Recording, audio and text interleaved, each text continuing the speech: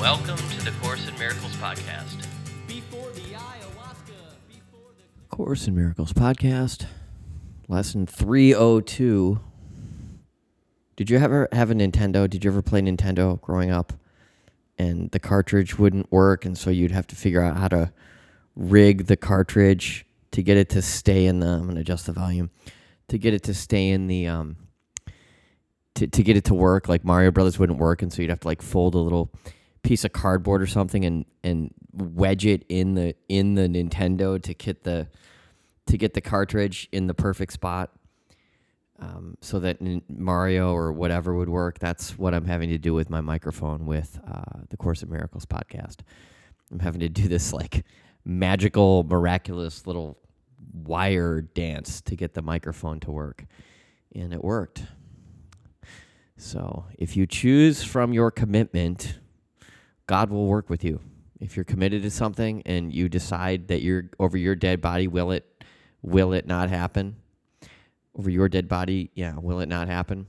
God goes, I see this person is serious. I'm going to help him or her. So that's kind of what just happened with the microphone. And that's what happens in life. That's what happened with me as a life coach. I've been coaching now for 12 years, and God, at some point in the last couple years, he just was like, yeah, you know what? Dave means business here. Dave really means business. So I'm going to cut him a break. And my business took off. My business has been doing well for years, but now it's very easy.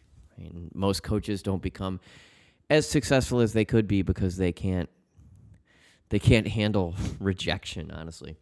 So, side note, it's kind of on a related note to this lesson. Where darkness was, I look upon the light.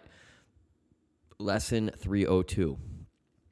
It begins with the italics. It begins with the prayer. Father, our eyes are opening at last. Your holy world awaits us as our sight is finally restored and we can see.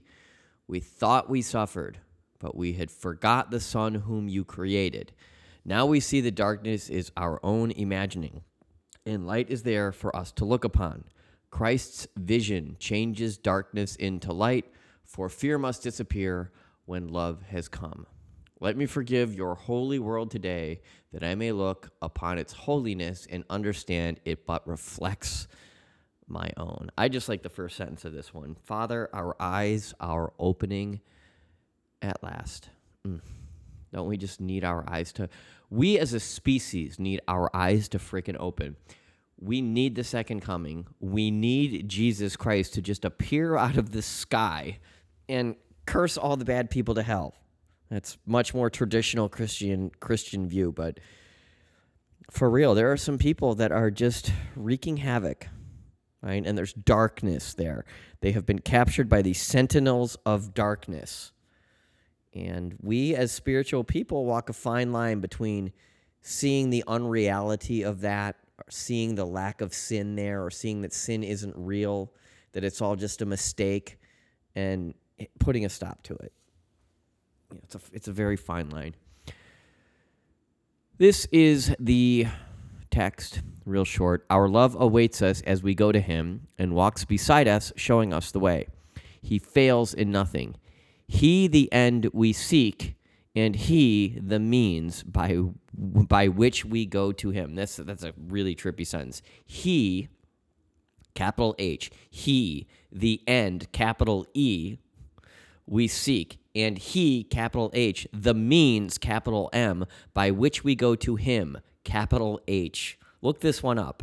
He, the end. Why is end capitalized? He, the end we seek, and he, the means by which we go to him. That is really, really... That's some of the most interesting Course in Miracles stuff I have stumbled across. He, the end we seek, and he, the means by which we go to him. So thanks a lot. I know the last few episodes may be a little bit rambly. My life is a little rambly currently. So thank you again. And I will talk to you tomorrow on the Course in Miracles podcast. Bye-bye.